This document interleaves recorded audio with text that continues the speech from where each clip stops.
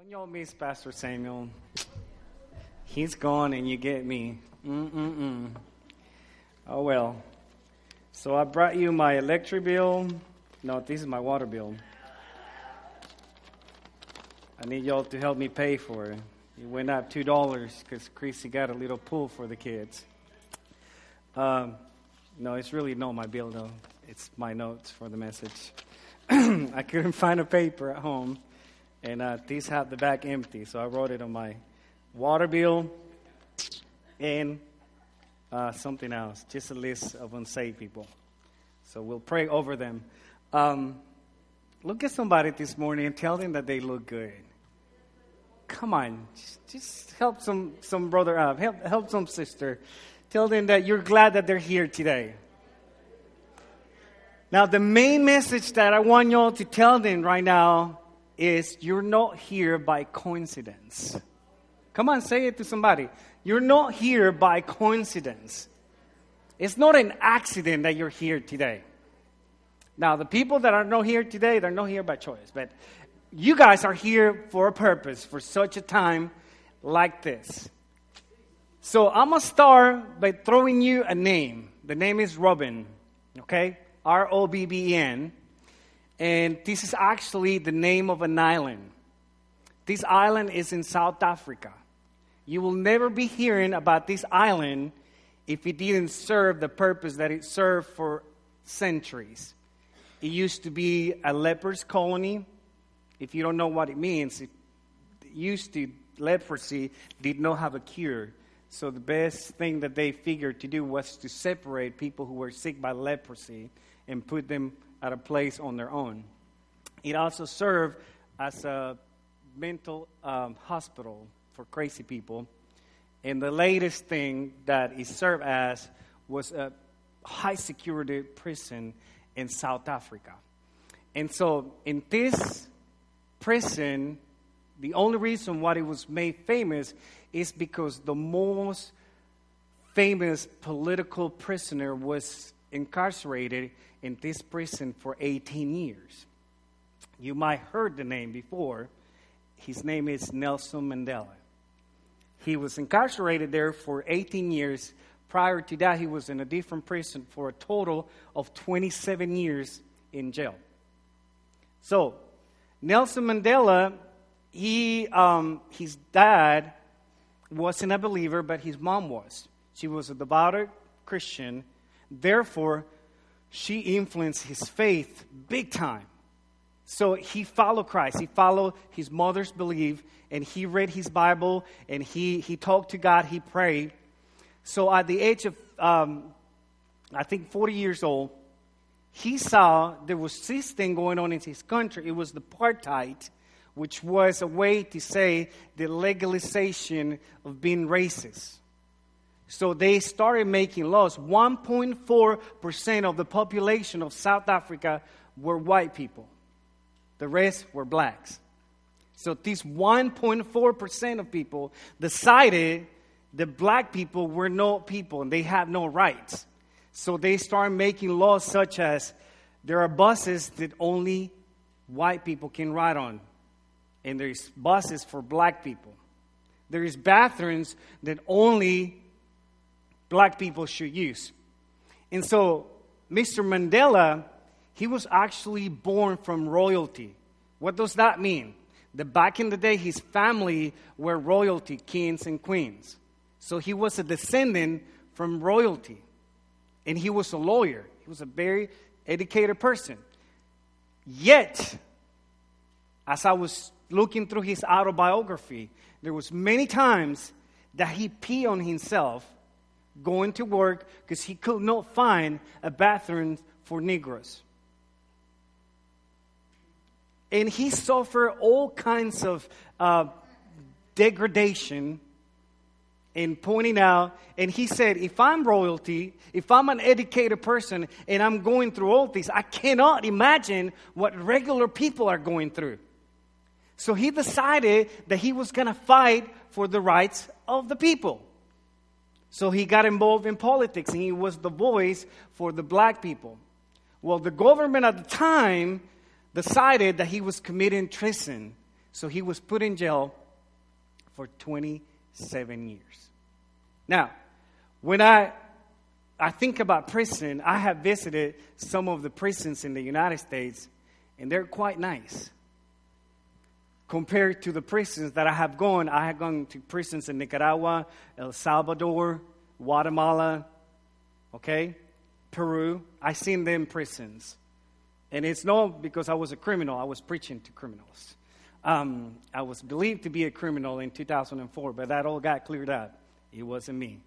It was proven, my digital fingerprints. So I want to show you a picture where Mr. Mandela was spent 18 years of his life. And Rachel's going to get that going in a second. So this is the cell that he lived in. So in his cell, he had that little bench. And then he had a bucket. In that bucket, he can spit on. He can use the bathroom in it.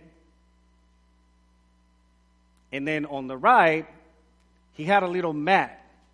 He slept on that the first 4 years until he was upgraded to a higher level of a prisoner, so then they gave him a mattress. So, 18 years, plus another 9, 27 years in prison.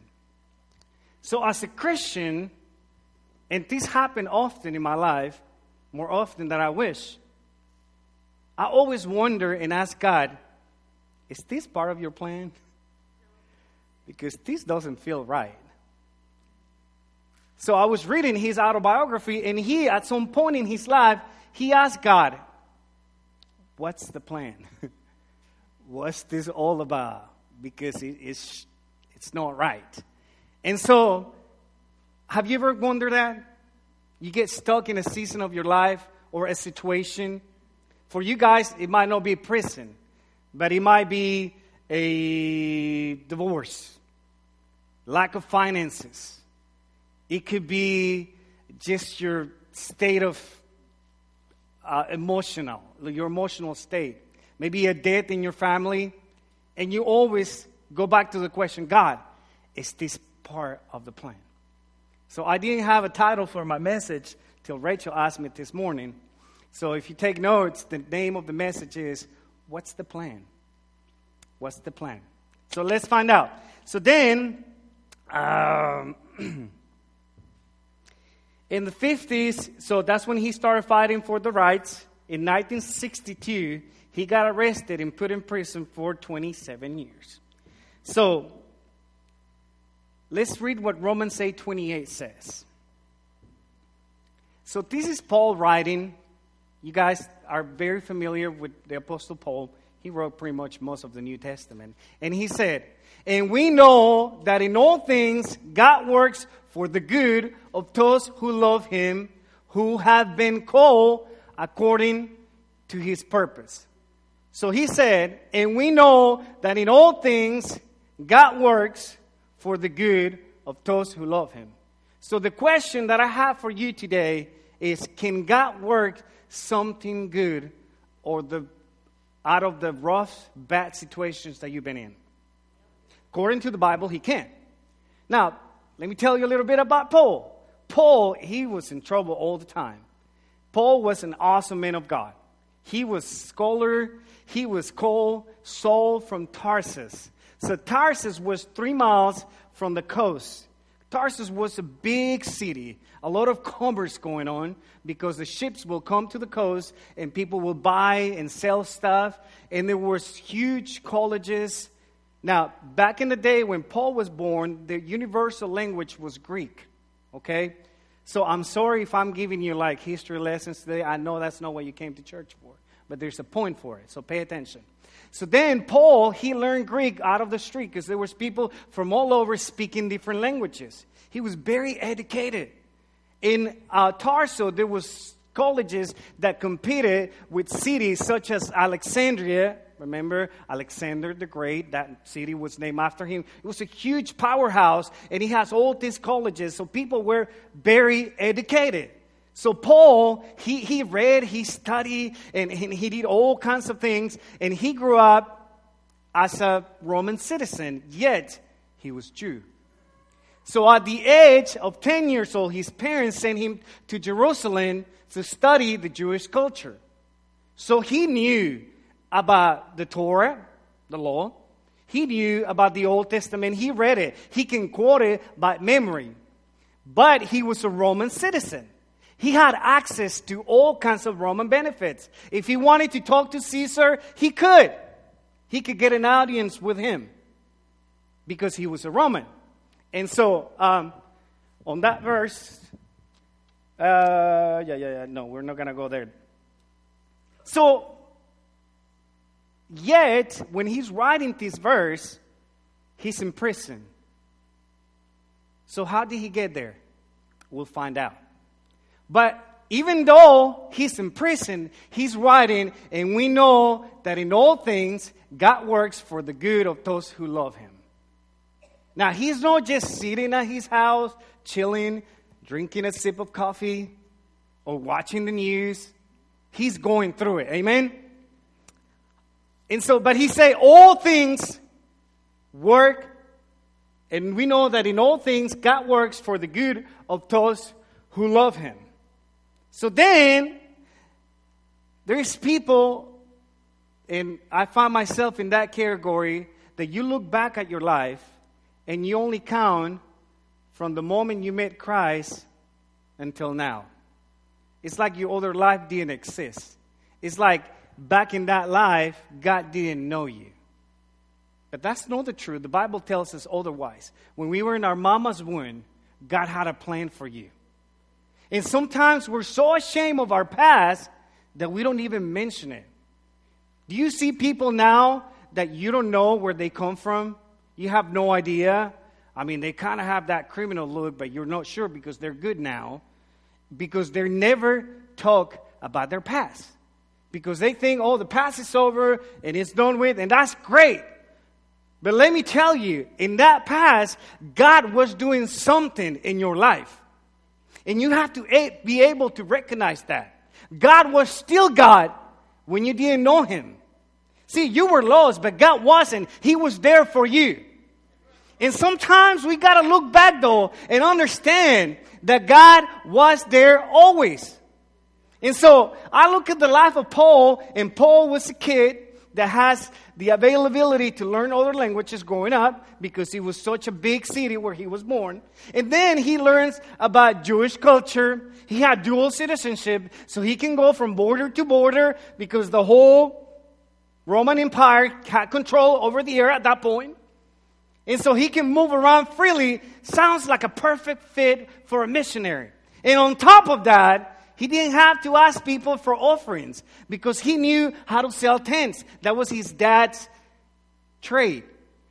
So while he was preaching the gospel, while he was getting stoned, while he was getting incarcerated, he was selling tents because he had to eat. So he'd be like, okay, before you throw that rock, let me sell you this tent. It's really good. It works in the desert. It's not really funny, but that's how my mind works.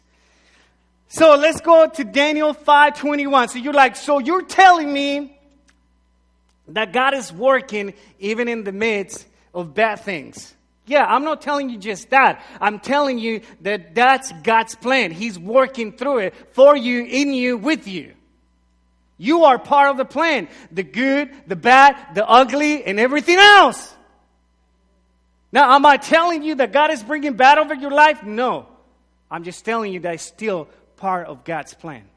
And He's going to work it for the good of those who love Him.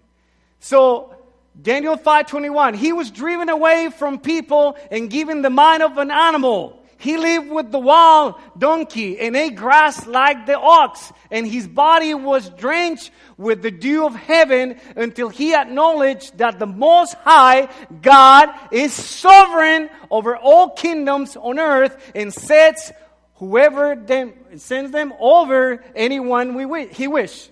So basically, this is talking about Nebuchadnezzar, and he's eating grass like an animal. And so God is saying here that He's sovereign. He puts governors, presidents, and He takes them too. So what am I telling you? That George Washington, that wasn't God's plan for him to be the president.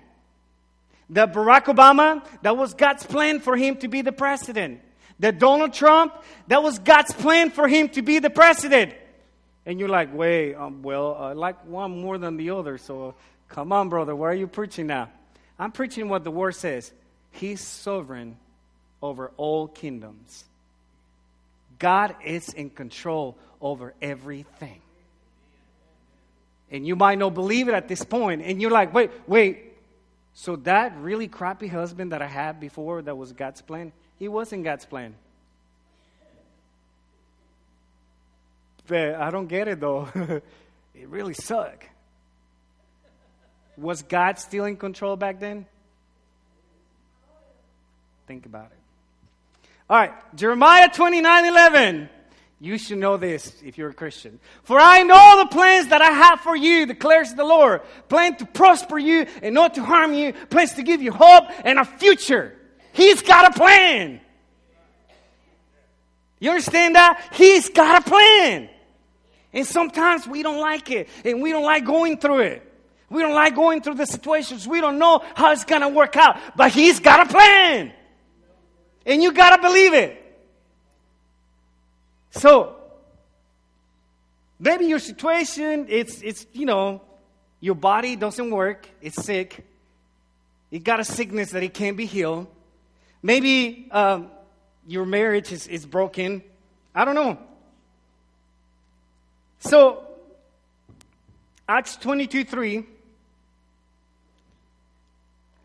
tells us a little bit of Saul back in the day. So Saul, he was a Jew, so he had to go and learn the Torah, learn the law of the Jews, the Old Testament, what God gave Moses. And he wasn't just a regular student. This is him speaking, y'all.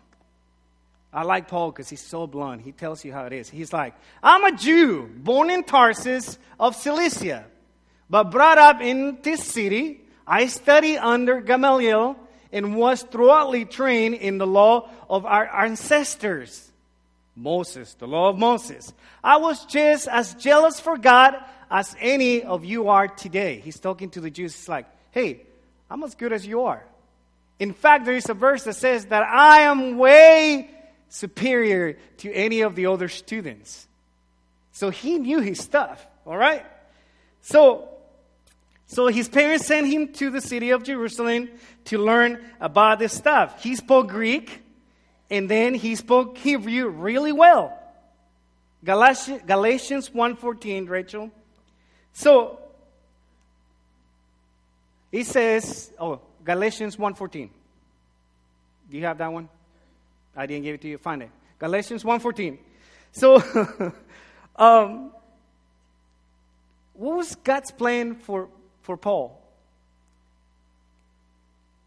So Paul persecuted the Christians, right? After he learned all his laws, he got into politics.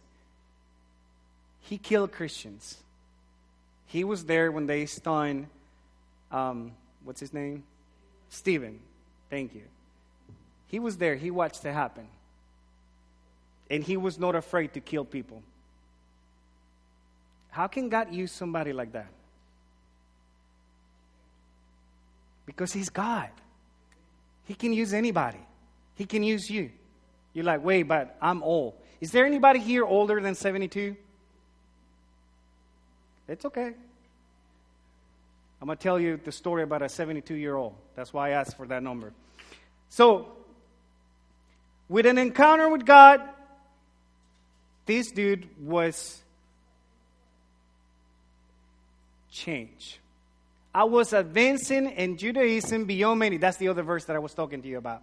I was advancing in Judaism beyond many of my own age among my people and was extremely zealous for the traditions of my father. So he was like, I was better than all the students, or some of them anyways.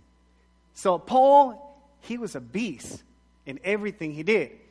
So when I was reading this, I was like, wait a minute, why didn't God just took Paul as one of the disciples and just got rid of Judah? I mean, Judah was terrible. Just take Paul, use Paul. I mean, he was smart, right? But that wasn't God's plan. See, God needed Paul to go and evangelize the whole known world. He had a plan for him. So he's like, stick with it. Go study Hebrew, and then I'll use that for my glory. So now, let's go to Acts 22:6. So Paul was a tough man. He killed people. And he was persecuting the Christian. He was using all his skills, his knowledge, to destroy Christianity. And so about noon, as I came near Damascus, suddenly a bright light from heaven flashed around me. I fell to the ground and heard a voice said to me, Saul, Saul,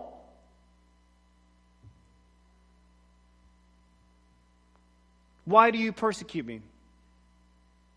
The back cut some of the letters, so I have to look back. Why do you persecute me? So Saul was a tough man. He was full of knowledge. And then he was full of all these plans that he had. But then Jesus happened. He had an encounter with God. And his life got turned around. So before, he was stern. He had the law. He had the knowledge. He had the language. But then after he met Christ, he had that ray of mercy and grace that he was missing. So when he's preaching out of the jail cells, he's talking about grace. He's talking about mercy. Where did he get that from? When he encountered Jesus. But all this was led by something that happened in his past. So when we were in the oven, I remember when I was little, my mom got her first oven. My dad bought it for her birthday. That is on August 4th. And so it was really small. It was about yay tall and I don't know. It was an oven. Never seen one. You needed a tank of gas to be light up. It was cool. I looked at it. It had a glass. You can see what was inside. And it was just such a cool thing for our family. I think I was about 9 years old. And so she started putting eggs on some white powder. I didn't know what it was at the moment. I thought she was going to make tortillas, but that's not what she was making. So she put eggs on the flour. I know that now. Then she put salt and then she put this. And I was like, that's so gross. Why is she putting eggs on the flour? You fried eggs and then you eat them with bacon or sausage or something. You don't put them on flour. That's just gross. And I was like, Mom, what are you doing? And then she's like, just be patient. She started mixing it. And then she put it on the oven. I wasn't sure what was going to happen. And then she pulls out this beautiful pound cake. And I was like, the oven did that? She's like, no, I did it. And I was like, ooh, that looks good. Can I taste it? And I'm really funny about stuff that have eggs in them. I really like fried eggs, though. But I don't like them mixed with something else. I don't know why. I think it's from this day. But anyways, so I was like, Mom, so how did you know that cake, that's what it was going to come out of the oven? She said, I saw the cake before the cake saw me. So I want to turn that around to you. Sometimes we don't see the end product because we don't know the plan. But Jesus knows the plan. See, he saw it before you did. So he's just like, walk along, walk along. Sometimes run along, keep going. But we don't get it. We're like, but how are you going to do it? I don't like this. Come on. My wife is terrible. My husband, can I just get rid of him? Walk along, keep moving. But God, but I went to prison and I have this record. Walk along, keep moving. I got a plan. Will you trust me? So, let's go back to Mr. Mandela. So his cell was about 6 foot by 7 foot. That's the width and the length of it. 6 by 7. If you know math, that's 48 square feet. Right? 42. If you know math, you know that it's 42, not 48. That's 6 times 8. I read 2 measurements in 2 different sources. That's why I got. But anyways, so 42 square feet. That's not a lot of room. he spent a long time. He will get up at 5 in the morning, and then they'll take them to cut rocks, limestone, with a metal bar all day long. Then they'll come in to eat lunch. All their meals was a corn-based diet. So they'll eat smashed corn for breakfast, and then some just boiled corn for lunch, and then smashed corn for dinner for 18 years. Talk about having a diet there. Next time you complain about your food that your mama made you, think about Mr. Mandela. Just saying. And so he had this corn base, and then he got to his cell, and all he'll do was just read up. But in the morning, before he went to work, he'll do 100 push-ups and 200 sit-ups. So husbands, just saying, don't wait till you're in prison to exercise. Pun intended. So he was fitted, and then the guards were paid to antagonize him. All the Negro prisoners, the guards were paid extra for them to be persecuted. He was put in solitary prison many times. But he writes on his autobiography that he started gaining favor with the guards. So this is what he'll do. He'll be like, what's your faith? And they'll be like, well, I don't believe there is a God. And he will tell him, I know there is a God. So if I can prove that there is a God, then you're going to have to give me a book. And they were like, okay, let's talk about it. So they will talk, and he brought the guards to Christ. They'll have to change the guards every so often because they were getting converted to Christianity. So this man was bright, and he has the favor of God. So he said, I started gaining favor with the guards. So they brought him a mattress. They'll bring him extra books. Sometimes they find clips of the newspaper. They put him in solitary confinement because it was illegal to know what was going on in the outside world. But he gained all this favor, and he was preaching the gospel and telling these people about Christ. Books started being mailed to him. So there was a huge hype when he first got incarcerated, but eventually people forgot about him.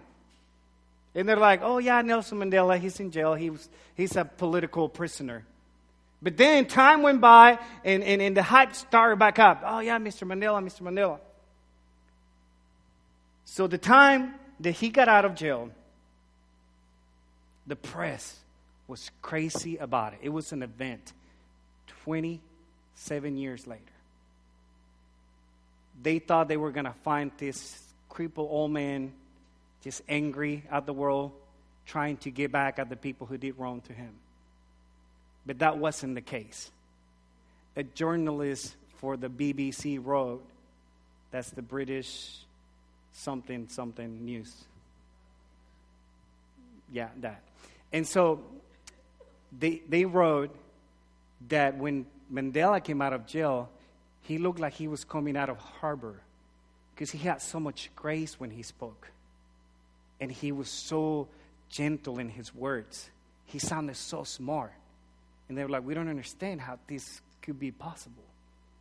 I mean, this man unjustly just spent 27 years of his life in this short confinement, cutting rocks every day. How is this possible? 4 years after he came out of prison, he became the president of South Africa.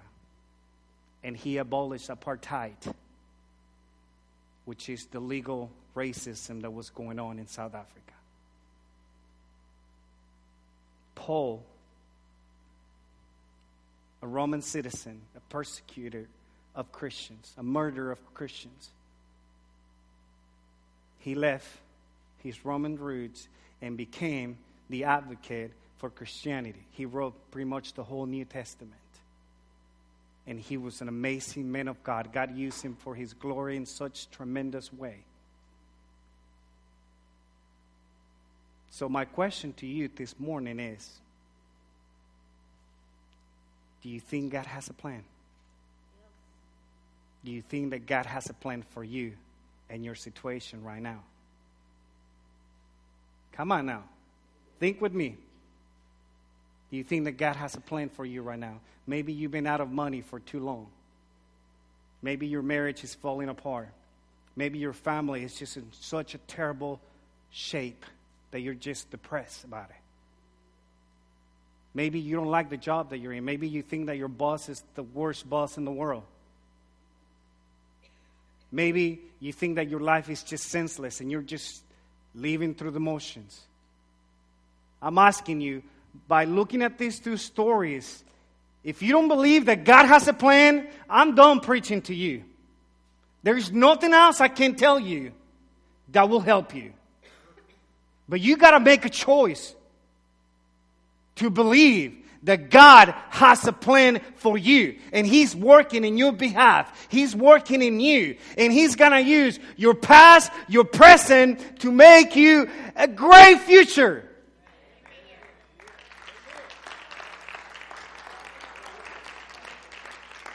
But you don't know where I came from. But He does. He was there. He was still God when you didn't acknowledge Him.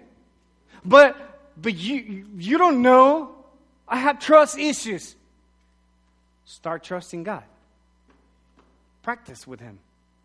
But you don't know. I don't got a job. Well, God is our provider. Trust in His plan. When he was in prison, he was allowed to have one visit every 6 months. And it just became longer and longer. His son died on a car accident while he was in prison. His wife stayed in and out of jail, and his daughter for political reasons too. But he came out, he met with Christian leaders, and he said the church is a vital part of the future of our nation and the message of reconciliation. I mean, just reading this story, I don't know if you grasp the concept of just sacrifice and just living a hard life. 27 years is a long time for anybody. I don't care if you're 100 or if you're 30. That's a long time. How long has been your hardship? And can you say today, God still have a plan? And I'm going to trust it. Oh, for we are God's handiwork, created in Christ Jesus to do good works, which God prepared in advance for us to do. See, this happened, y'all, before you were even born. This plan was put in place before you messed up, before you went through whatever you're going through or are going through. The plan is still in place. He prepared it beforehand. And all we have to do is just follow Him and trust Him. Why is that so hard? Why, if a man that spent almost half of his life at that point in prison, eating corn, he can come out of there and say, I'm trusting the plan. I'm just going to submit to it. Why, if Paul, which was a killer of Christians, he comes out, he meets Jesus, and he say, I'm going to do what you say. I used to kill Christians, now I'm going to kill demons. I'm going to let myself be used by you. What's your excuse to not follow God's plan? Maybe you're hurting physically and emotionally. Maybe you don't have enough to follow God's plan. But sometimes you don't have to have anything but the willingness to trust Him and believe in Him. Maybe you think, I'm too old. Well, how about 72 years old? That's how old he was when he got out of jail. 4 years later, 76, he became the president of South Africa. He died in 2013. He changed history for African people and affected the rest of the world. Do you need to go to prison for 27 years to trust God's plan? What's it going to take? What's it going to take? Do all your family have to die? What's it going to take? Remember Joseph? He was accused unjustly. He went to prison. And he could have said, oh my gosh, why me? This is going for too long. But no. He trusted the plan. He trusted the man with the plan. I'm asking you to stand up today. I think as the church of God, we got some trusting to do. Amen.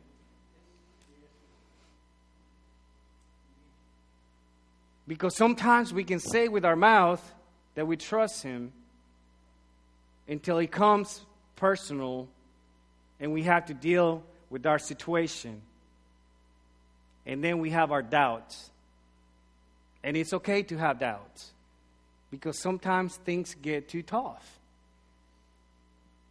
And we just wonder, God, is this part of your plan? And my answer to you, according to the Bible, is yes. So you got to live through it. You got to learn. You got to grow. You got to keep going. Because it doesn't end here. For as long as you're alive, the plan is on. And even after life, the plan is just to worship God for eternity in heaven. Amen? That sounds like a wonderful plan to me, doesn't it? But in the moment, you might feel uncomfortable. You might feel in pain. You might feel defeated. You might feel that there is not a future. But you got to trust God because He's got a plan. Amen? So what's the plan? We follow Jesus and we trust Him. Father God, we thank You so much because You're a good God. And You have plans to bless us. You got plans to give us a good future. You got plans to just bless our families and everything that our hands touch. You got promises. You got provision for us. So God, in the name of Jesus, no matter what our past is today, no matter how terrible things have been in the past, we are going to trust You. We're going to follow You, God. And we want to listen to the words that You say that You do have a plan for our lives. Father, forgive us sometimes for living such self-pity that we cannot see outside of ourselves and see what You're doing in our lives, God. That You help us see the truth, see the light, and get up and go and follow what You want to do with us, God.